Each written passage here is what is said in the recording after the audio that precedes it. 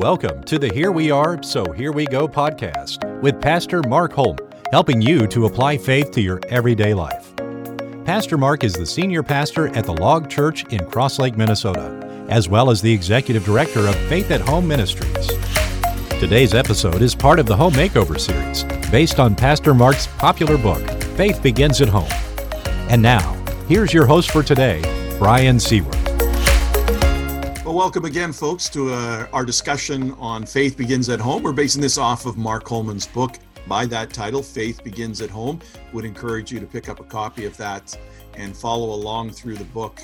There's lots of additional ideas and so on that we don't cover in our dialogue today or in our last few weeks, but you'll find them in the book and some great helps there. That's our desire, is to help you in any way we can in your walk with the Lord and at home and with your kids or whatever home looks like for you. So we started off a couple of weeks ago with this discussion, and we talked about the importance of a home makeover, that the home is to be the primary place where faith is lived out and nurtured. And during our season of life that we find ourselves in now, if I can call it a season where we're in this COVID, hopefully it doesn't last forever. But one of the things we have learned is the importance of faith at home.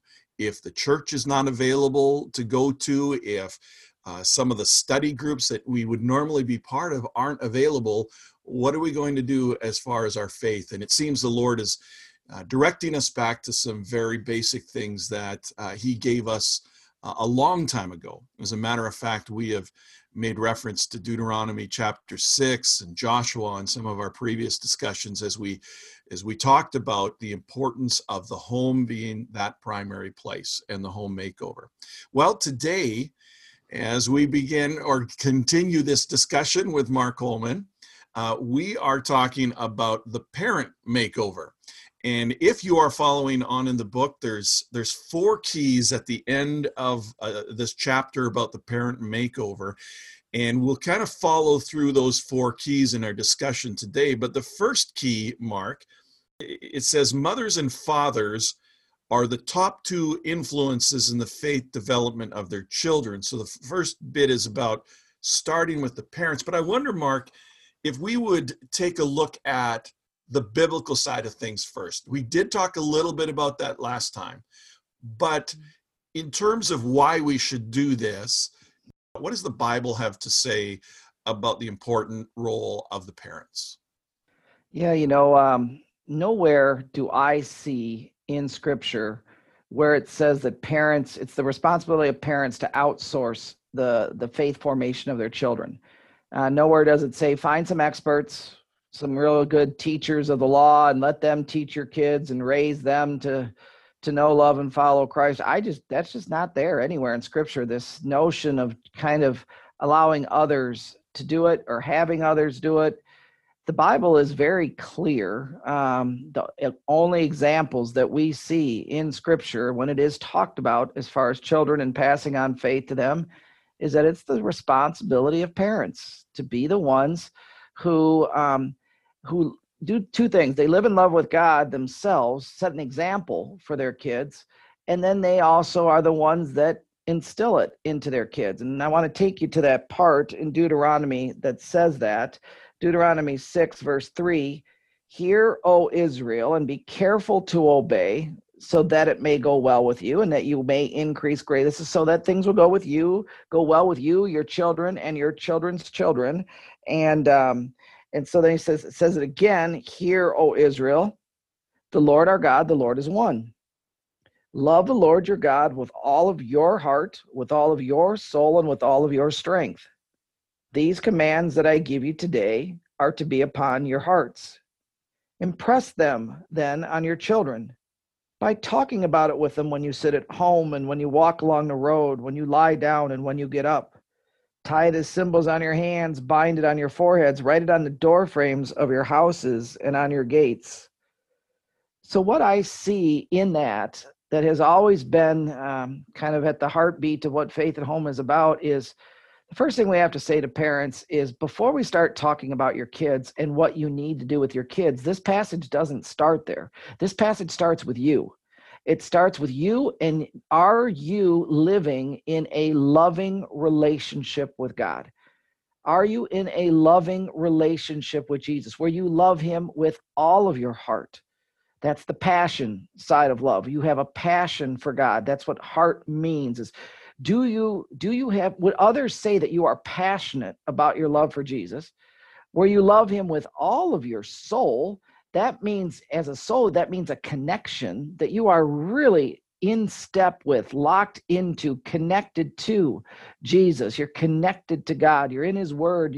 And people see that you're in love with, and love him with your strength, which means no matter what happens, you have a faith that is strong, a commitment that is strong.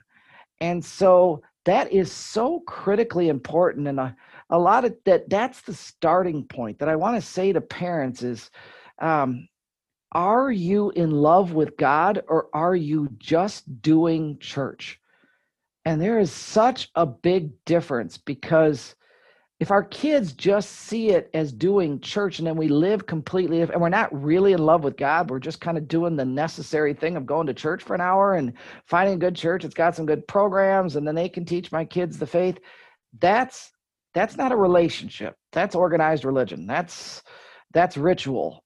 And when you don't have relationship attached to it, there's no love there. And the kids can see that. And so the kids then end up not having a love, because then it says, out of this love that you have, but that's step number one. Out of this love you have, then impress it on your children by you talking about God and his ways with them. When you lie down, when you get up, when you walk along the road, it's about you then talking about it. But a mistake, I mean, I don't know if it's a mistake, but a learning, let's just say that, as I've been in this Faith at Home journey for this whole time. So Faith Begins at Home was the very first book I wrote. George Barna, God bless him, opened doors. I had never written anything in my life, and the noted researcher George Barna attended our church occasionally, and he came to me and said, "Mark, I really think you need to write a book." And I'm like, "Dude, I am not an author. I am not a writer. You write it, and you just, if you want to interview me or whatever." And he's like, "No, I really think you need to write it." And then he opened the doors, and I'm like, "Well, no one's going to read a book that I wrote. No one's going to publish it anyway." And then he's like, "Well, no, but there's a publisher that's right here in the same town, and they." Next thing you know, I was coaching their daughter in basketball, the owners of this publishing house, and they come up to me and said, "Yeah, George Barna told us you're writing a book for us." And I'm like, "What? I'm not writing a book for you guys." And he said, "Oh yeah, if George Barna says you're writing a book for us." And that's what started this journey. So I wrote this book first, Faith Begins at Home, right? That this has, and it really is pulling a lot of things. And then I started doing some speaking on it, and we did conferences on this, as you know, Brian, and had a whole seminar that went with this book that we were doing literally not just across the U.S., but all across the world. And I remember going over to New Zealand and then doing a parenting, doing this at like 6 different locations in New Zealand, came back, and then a year later, they invited me back for another tour in New Zealand. And they said, "We're going to be in different cities this time, so just want you to do the same thing, the same parenting event on Faith Begins at Home." And sure. But then I'll never forget, we pulled up to this one church, and I'm like, "I recognize this church." And they're like, "Oh yeah, we forgot to tell you, this actually is you were here last year."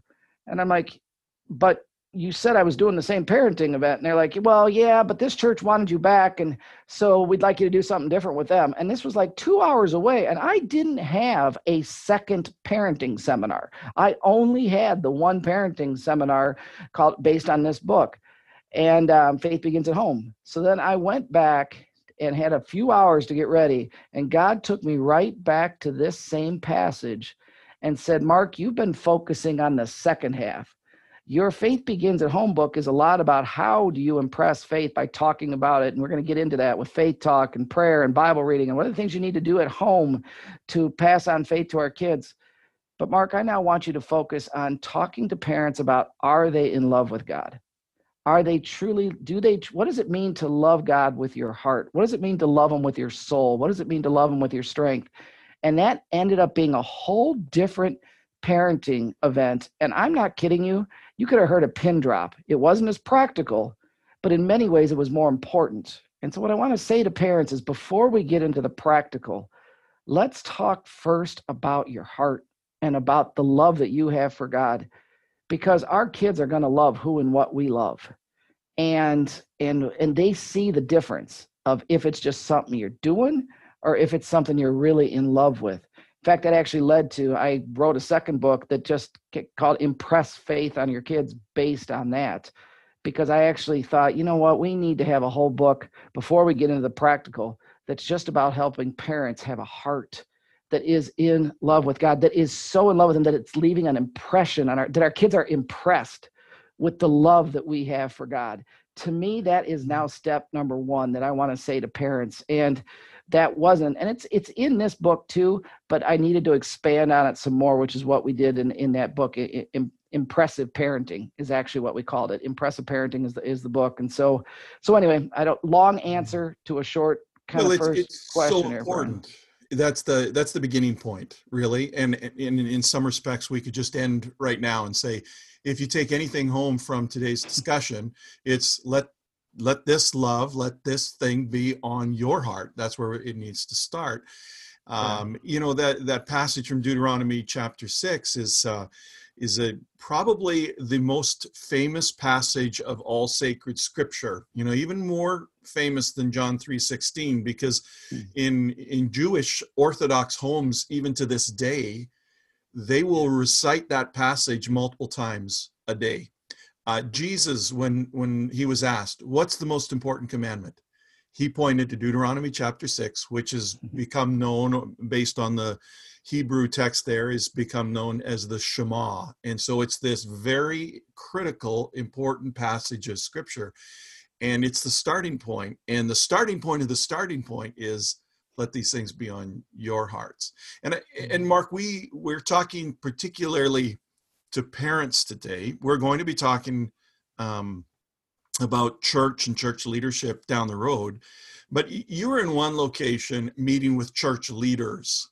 I don't know where it was, but I recall you talking about it, and the church leaders said, this is the starting point for us as church leaders, is we've got to look at our own homes. Do you recall that, Mark? Where was that? And yeah, I will say that's been the cool thing with this whole journey, Brian, is it's not just in one spot. It seems like wherever we go, even it doesn't matter the country. I've walked into countries that I know nothing about that country, and I didn't even know how I got invited there or showed up. And I kept thinking, like, when in this country, I'm probably going to have to adapt or change the message, or it's not going to connect because their culture is different, or because their reality is different, or they're going to say, well, in our context, it's more like this, and then I'd have to adapt and change. But tell you what, that's a thing with this passage and with this truth that is right here, is that it is the same, and it connects with people, whether they're first generation Christians and coming into it, they're just like, oh, okay, that makes sense. Or whether you're in a different, I've been in Africa, I've been in New Zealand, you just take this message, Singapore and Brazil, and you go, and it's been translated, and it's been crazy to watch, but that shouldn't surprise us, right? It is God's word. It is his truth. He didn't intend it just for one country of people. He intended it for his people all across this world. So that kind of what you're talking about has happened to us pretty much wherever we go with this message. But probably the one thing, Brian, that, I'll let you continue our journey but that kind of captures key number one for me. Start with the heart of parents. And you're right. We could stop right there and say, well, and a lot of times that is what I say. There's nothing more important than that. Because like I said, the kids, they do end up loving who and what we love, right? And so the best example we can set for them is being in love with Christ ourselves. Yeah. Hey, how do you know, or how do you test that? As far as how do I know if I'm really in love with God, like you just described? Ask your kids who you're in love with. Ask them. Here's the ultimate litmus test. This takes courage. This takes guts to be able to do it. But go to your kids and say, who would you say I'm in love with? And see if Christ makes the list. See if God makes the list. That's a scary question to ask. And I'll never forget when I heard that challenge from a guy that was one of my mentors, and he was speaking it, and my daughter was probably barely maybe 6, 7 years old. So she was 8 or so. But at that age where she was ruthlessly, and she gets in the back of I pick her up after school, and I just was feeling confident, like, okay, I'm going to take that challenge, because he challenged us all, like, ask your kids who you're in love with and see if God makes a list. So I pick her up after school. She gets in the back of the truck, and I'm like, hey, kiddo, how are you? She's like, fine. How are you? How's your day? Good. Hey, I got a question for you. She's like, okay, what's that? I said, who would you say I'm in love with? And I'll never forget. She kind of looked at me like, what? And I said, well, this isn't a trick question. Like, and we've got a short ride home. So chop, let's get to this. I just want to know, who would you say I'm in love with? And then I started to think, this maybe isn't a good idea, because my kid at that age was very honest and didn't know how to be any different. And so I started to get a little worried. And then I'll never forget her answer, which was, well, Dad, you're in love with God, Mommy, and me. God, Mommy, and me. And I mean, don't get me wrong, a big part, right? You kind of go, but that is, I think, starting point number one. I mean, if you really want to know, ask your kids, are you living, but different question, are you living in such a way that your kids who know you best would say you're in love with Christ? Would they say that? And that is the ultimate litmus test for this. Wow. Well, we need to keep moving on this. We could stop here. We're not going to. If God's formula all the way back from Deuteronomy is that parents are to be the primary influence, what about the parent who says, well, yeah, but I'm not that important? Talk to us about this significant religious influence survey that you have quoted a number of times.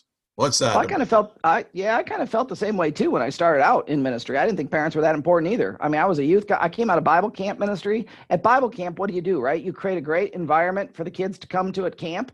Parents barely get out of the car. They drop the kids off and then they leave. And we give the kids a great week of camp with all sorts of great activities and stuff. And then we watch kids, help them, come on, help them to kind of fire up their faith for Christ. And you see all these kids have great experiences at camp, and they walk out of there with a great, a deeper love for God. And we did our job.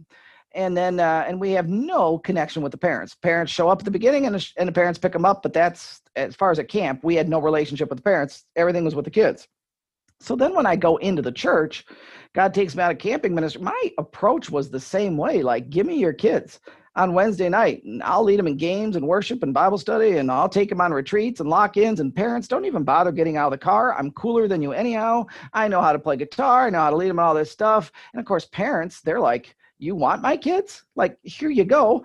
They're getting free babysitting, so they're happy. And we were growing and looked like we were being successful in God's eyes, until we were asked to be a part of this survey that a guy by the name of Mert Strumman wanted to know, why is it that some kids have a faith that lasts and some kids don't? What leads kids to have faith in Christ? So they sent this survey out, and we got it too. And so I remember there's some guy out there that wants to know why the kids in my youth group have the faith that they do. Well, I was strategic as to when I gave out that little survey, because it was dangerous. So I thought, I'm going to wait till I spent a whole weekend with the kids, leading them in games, music, at a weekend retreat, and had done all this stuff with them. And then I'm like, oh, by the way, here's a little survey I want you to fill out that will indicate why you have the faith that you do, which is pretty much going to show that I'm the reason. And gave it to them, and they take this survey, and I didn't see the results, and we sent it in. And it was many months later, because this was a national survey, and I didn't realize how long those took. I'd forgotten about it. On my way to a youth committee meeting, when I go to my mail slot in the office, and there was an envelope there, and it said survey results inside. Significant religious influences survey. And I remember thinking, that was survey that's going to show why kids have faith, which I was certain was me, the youth director, because I've been putting that all on. I'm not even going to open this before I get to youth committee meeting, because this thing is going to set the tone for why I should get paid more than a senior pastor, or at least deserve a raise. And I was so confident, okay, let's go beyond it, a little cocky, that it was going to show me that when we get to youth committee, I hadn't opened the envelope, hadn't seen the results. So the chair of the youth committee opens it in front of everybody sitting there. And the number one influence that leads kids to have a faith in Christ is mom. And I remember going, what? Mom? But then I thought, you really can't bash mom, right? Like mom's always number one. You always see the athletes. It's hi mom. It's always about mom. So I'm like, yay for mom. Good for her. That makes sense. Yay, yay. But now let's dismiss it. And let's move on to number two, which will be youth director. Well, it wasn't youth director. Number two was dad. And I was like, what? How is dad possibly more influential? He doesn't play guitar. He doesn't lead them on games or retreats. And I mean, that was very surprising. A lot of these dads didn't even come to church. And I was like, how could dad be more influential than me? Number three was pastor. In this one, it did not say youth pastor. So I had a really hard time with that because I'm thinking that boring, irrelevant, disconnected senior pastor guy, which now I've become one of those. And so it's hard for me to say that, but that does remind us that pastors have influence. But then number four was grandparent. And I was like, whoa, grandparent. And then started showing up some of the church programs like, Sunday school, youth group, things of those started to show up after that, but there was still no youth director. I mean, it wasn't until way down the list that youth director finally showed up. And I remember, talk about being humbled. But more than that, this is when God changed me. This was one of my Saul to Paul moments when God really changed me. Because when I got back to my office and really let that soak in. If I want kids to have a lasting faith in Christ, which I do, it's why we're in this, right? Because there's nothing more important in faith, because that is what is going to lead them through death to eternal life. There's nothing more important that a kid has in faith. So if I want kids, the Dexter, to have faith, mom and dad, and what they do at home is 2 to 3 times more influential than anything we do at church. Whoa. Than any church program, than any youth group. And I don't care how good or big the youth program is. And if it's, just find a better one. No, mom and dad are 2 to 3 times more influential and grandparents are more influential than any church program. So if that's the case, I had to ask myself a question then. How much time and energy and resources am I devoting as a youth director into equipping mom and dad? If they're 2 to 3 times more, and I want kids to have faith, and that's when God put parents on my radar. And I realized they're the primary influencers, so I'm called to be someone who helps influence the influencers. How can I help equip the influencers, empower them? And so that's when God changed me. And that is a huge part of what Faith at Home is all about. And the numbers that you talk about, well, you didn't give specifics, but 2 to 3 times more influential than any other church program. They can be found in the book. If you're a numbers kind of person, be sure and check that out. There's a big chart and lots of... And I will say, Brian, that was an older study. Now, there have been so many more done since then. It's kind of funny when you have a book that's this old now, that's been around as long as it has. That stat has been confirmed by many other surveys that have been done since. I've yet to see one that's asking that question of what leads teens to have faith. I've yet to see one that doesn't show mom and dad as number one and number two. I've yet to ever see one that does it. Always has parents as first. So just know that that's kind of been confirmed by many other studies that have been done. Yeah. Second point that you raise, Mark, key number 2, your child's faith will likely be a reflection of your faith. You say if you want your children to have faith that lasts, they need to see that your faith relationship with Christ is a lasting one. Ouch. Is that true? Right. And I'm not the only one saying this, my friend. This is a very hard truth that we have to embrace and realize. Dr. Richard Ross, we love Richard, and he's written so many great books. He works with youth pastors. Just a guy we greatly respect. Let me read to you what he writes. He said, most children and teenagers reared by Christ-adoring parents become Christ-adoring young adults. Most children and teenagers reared by parents without Christ become young adults without Christ. Many children and teenagers reared in spiritually shallow homes become spiritually shallow young adults. Parents will lead children spiritually one direction or another. The faith of the children almost always will mirror that of parents. And parents must decide if that is good news or bad news for their families. So yeah, that is a truth that we all have to embrace, is they are going to mirror our faith. And that's why point one was so important. Yeah. And, in my years of pastoring, just watching different families, those families that were involved and were passionate and authentic with their faith, those tended to be the ones whose kids were the ones that were most vibrant and active in their faith in the ministries that we were part of at church. The other thing that I did notice, though, is kids who came from a home where there was no faith. There were some of those that they came to faith in Christ, but they always had another spiritual parent, someone else who played a huge role in their life that was an example to them. So, even if you don't have a home where there's, that sort of spiritual oneness, or maybe one of the parents is not a believer, don't underestimate the value and importance of having spiritual parents in your kid's life. And that can be sometimes the youth pastor or someone like that, or youth worker becomes that spiritual parent. But that model of spiritual parenting seems to be from the earliest part of the Bible, that people need that sort of influence in their lives. And he built it in naturally by putting people in families with a mom and a dad. And the best design there is for them to be that. Okay, key number 3 is saying, Mark, God provides you with everything you need to have a strong and growing faith: the Bible, Jesus, the Holy Spirit, church, and fellow believers. Mm-hmm. When you think, every time we go through this again, right? You think you can come at it from so many different angles. Right now, from where I'm sitting right now, one of the things I'm just thankful that God gives, he does give us what we need. And then one of the things he gives us is what's called grace.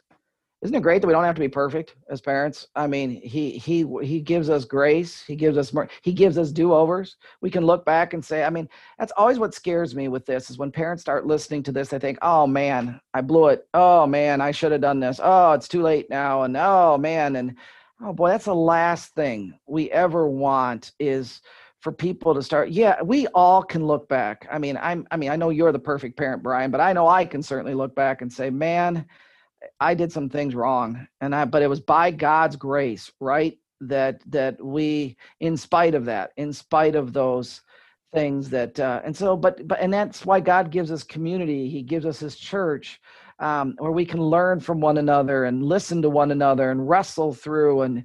And when you're kids, if you have a prodigal, which you can do everything right and still have a prodigal, yes, and have them walk away from the faith. But then we realize the story of the prodigal son, the dad didn't do anything wrong. But then what are we called to do? We're called to wait and pray for them as they are away. When they stray, we stay. We stay committed to our Lord. We stay going to church. We keep growing in our relationship with Jesus. We don't walk away. And then we keep praying, and we stay, we remain. And then we wait for God to bring them back. And then when they do, we don't judge them. We don't guilt them. We welcome them back, loving them unconditionally, forgiving them as we've been forgiving, showering them with the same grace we've been showered with. So I tell you what, God has given us what we need. So it doesn't matter if you never, and most parents did not experience faith at home in their own household growing up. So this is all new for them. And when something's new, we're all going to do it wrong. We're going to make mistakes. We're trying it. But that's the beauty of it. See failure as fertilizer for future success. I think one basketball coach said that. Just try things and talk about the awkwardness. It's okay for it to feel awkward, but it's so much better that we're doing it at home, even if it's awkward and uncomfortable, than if we're not doing it at all and it's only happening at church. And this pandemic has kind of forced us to do some things now at home that we weren't doing before. And that's one of the things we have to address. It's going to be awkward. That's okay, but it's still better that's happening at home. And that faith talk's happening at home. That's so much more influential than it just only happening at church and without the parents being involved. Mark, we have so much information now. And yet parents seem to be looking for that magic bullet, that book that's going to make it all work and so on. How do we cut through to what are, the basics? If God has given us everything we need, what did they do before they had the internet? And, how do you parent in the midst of this time when it's almost like information overload?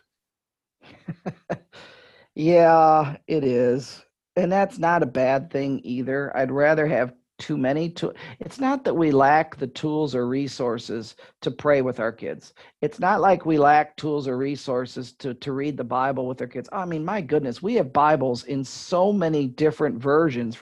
We have Bibles for girls, Bibles for boys. We have Bibles in cartoon version. We have, I mean, all these now ways that you can watch the Bible stories online. And I mean, you just name it, the creativity, that the work that's been, we are not lacking for resources to give us the ability to have faith talk with our kids, to pray with our kids, to be in the word with our kids. It's just a matter of finding what works for them and being on a journey with them and like, okay, and what works with one kid probably isn't going to work with the other. And just saying, okay, I've got one kid that's more into drawing and art, and so I'll find a Bible that's an illustrative Bible where they get to color and draw in pictures. And but my son is more into, like a adventure and stuff, so we'll get him the adventure Bible that's more in comic book form, and that's going to work with him. And we find what works for each one. That's what the role of parents. We know our kids, we know what they like, we know what they don't like, and then when we just look for something that will be what's right for them, so that we can do these things. Because again, Deuteronomy 6 just said simply, talk about the ways of God when you sit at home, when you walk along the road, or in today's context, when you're in the car. So what you listen to in the car, make it stuff that gets you talking about Jesus. When you lie down and when you get up, that's bedtime and that's morning time. That's pretty much any time. Mm-hmm. And so this is a good starting point for us. Deuteronomy 6 gives us that, but we live in a great day. We are blessed to have so many great tools and resources to help us, but we just have to do it. I don't know how to say it any simpler than that. It's on us to do it with our kids. Yeah. And I think sometimes parents can be guilty of analysis paralysis. You're just continually analyzing what's the best resource. Just start doing it. Right. Pick up the Bible. And I have to think that God knew what he was doing when he gave us the kids, and he didn't say, well, I'm going to give it to I'm going to give this child to Brian, and he's obviously not able to do it. So, but best choice.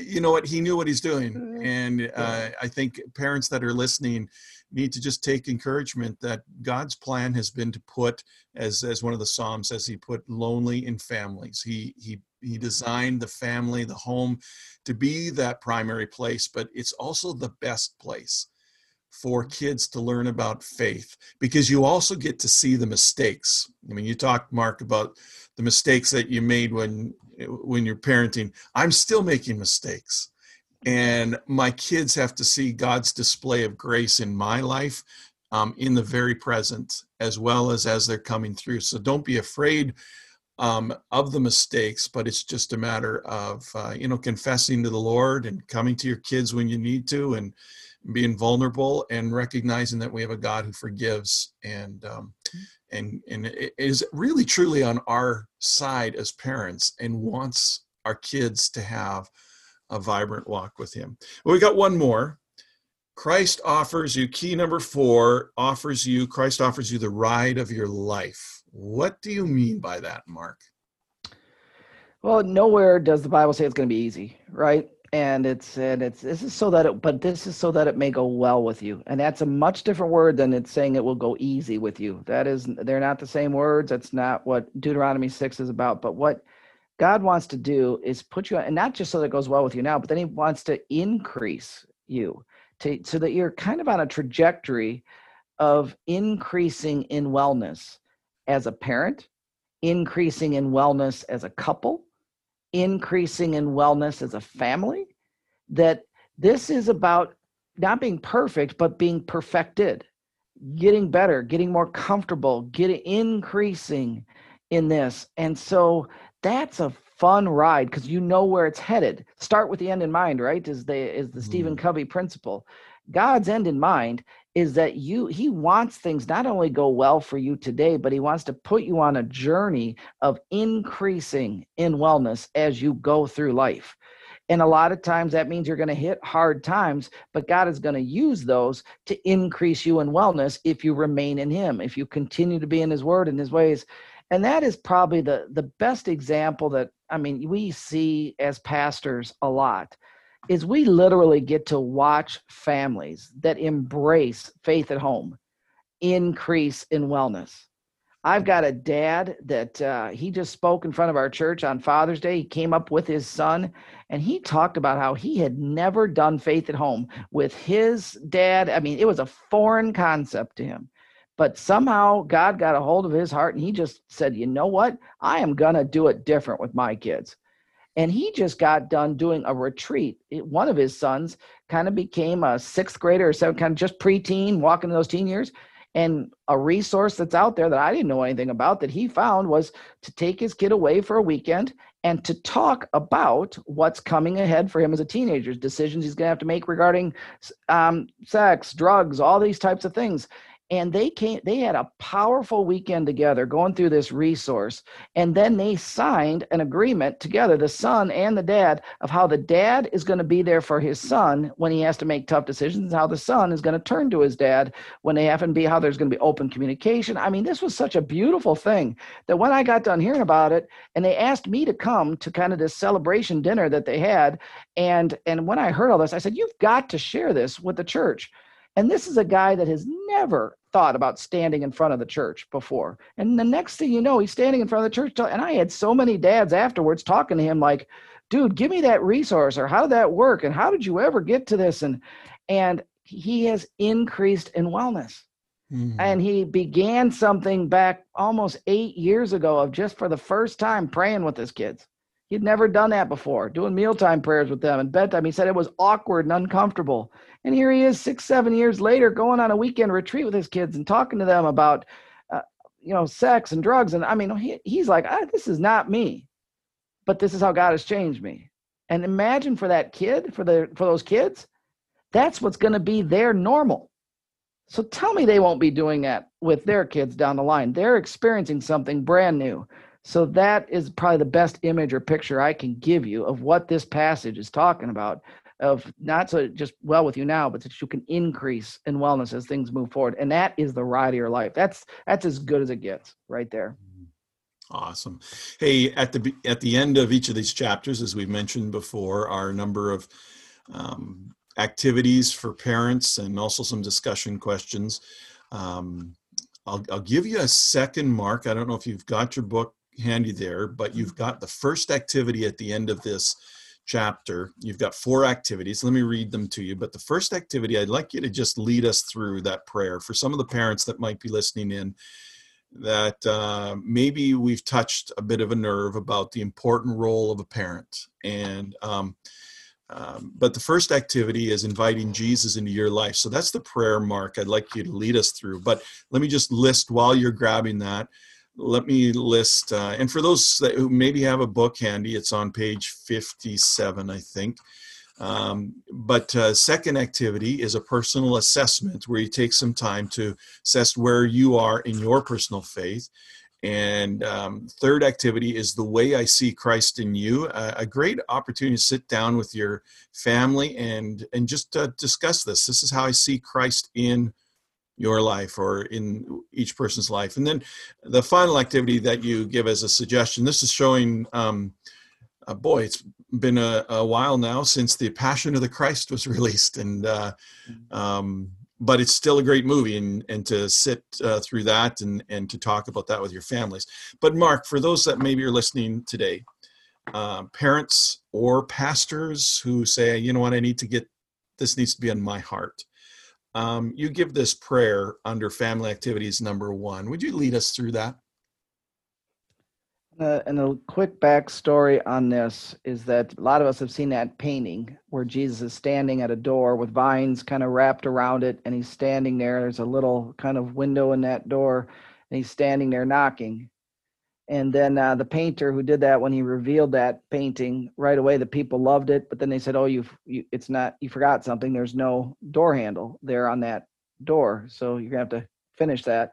He goes, "No, that was intentional." And he said, that's because the door handle's on the other side. And that Christ is not going to shove his way and force his way into your life. You have to choose this day. Are you going to open the door and not only let Christ into your heart, but are you going to let him into your home? Let him reside with you. That's now a relationship. You're not just doing church where he's at church. You're now inviting him into your home. That's where life makes up its mind, friends. This is a whole nother layer that a lot of times, and there's times where I even have to apologize to you on behalf of the church. I'm sorry if we never helped you bring Christ not only into your heart, but helped you bring Christ into your home. That's on us. We should have been talking about this a lot more. So if you never experience this in your home and so forth, chances are it's because the church may have failed you or failed your family and your parents. So we're sorry for that, but this is where it needs to go. It needs to go beyond him just being at church. So let's read this together. Dear Jesus, I recognize that you are God and that you have been standing at the door of my heart. You've been waiting patiently for me to open up my life to you. I'm sorry that I've left you standing out there for so long. I've been living according to the ways of the world. But now I want to live my life your way. I open the door of my life to you. Jesus, come into my life as my Savior. And you have promised that you will guide us and show us the best way to live for you when we invite you to be at the center of our lives. So I pray that you will guide my life and my family life as well. In Jesus' name, amen.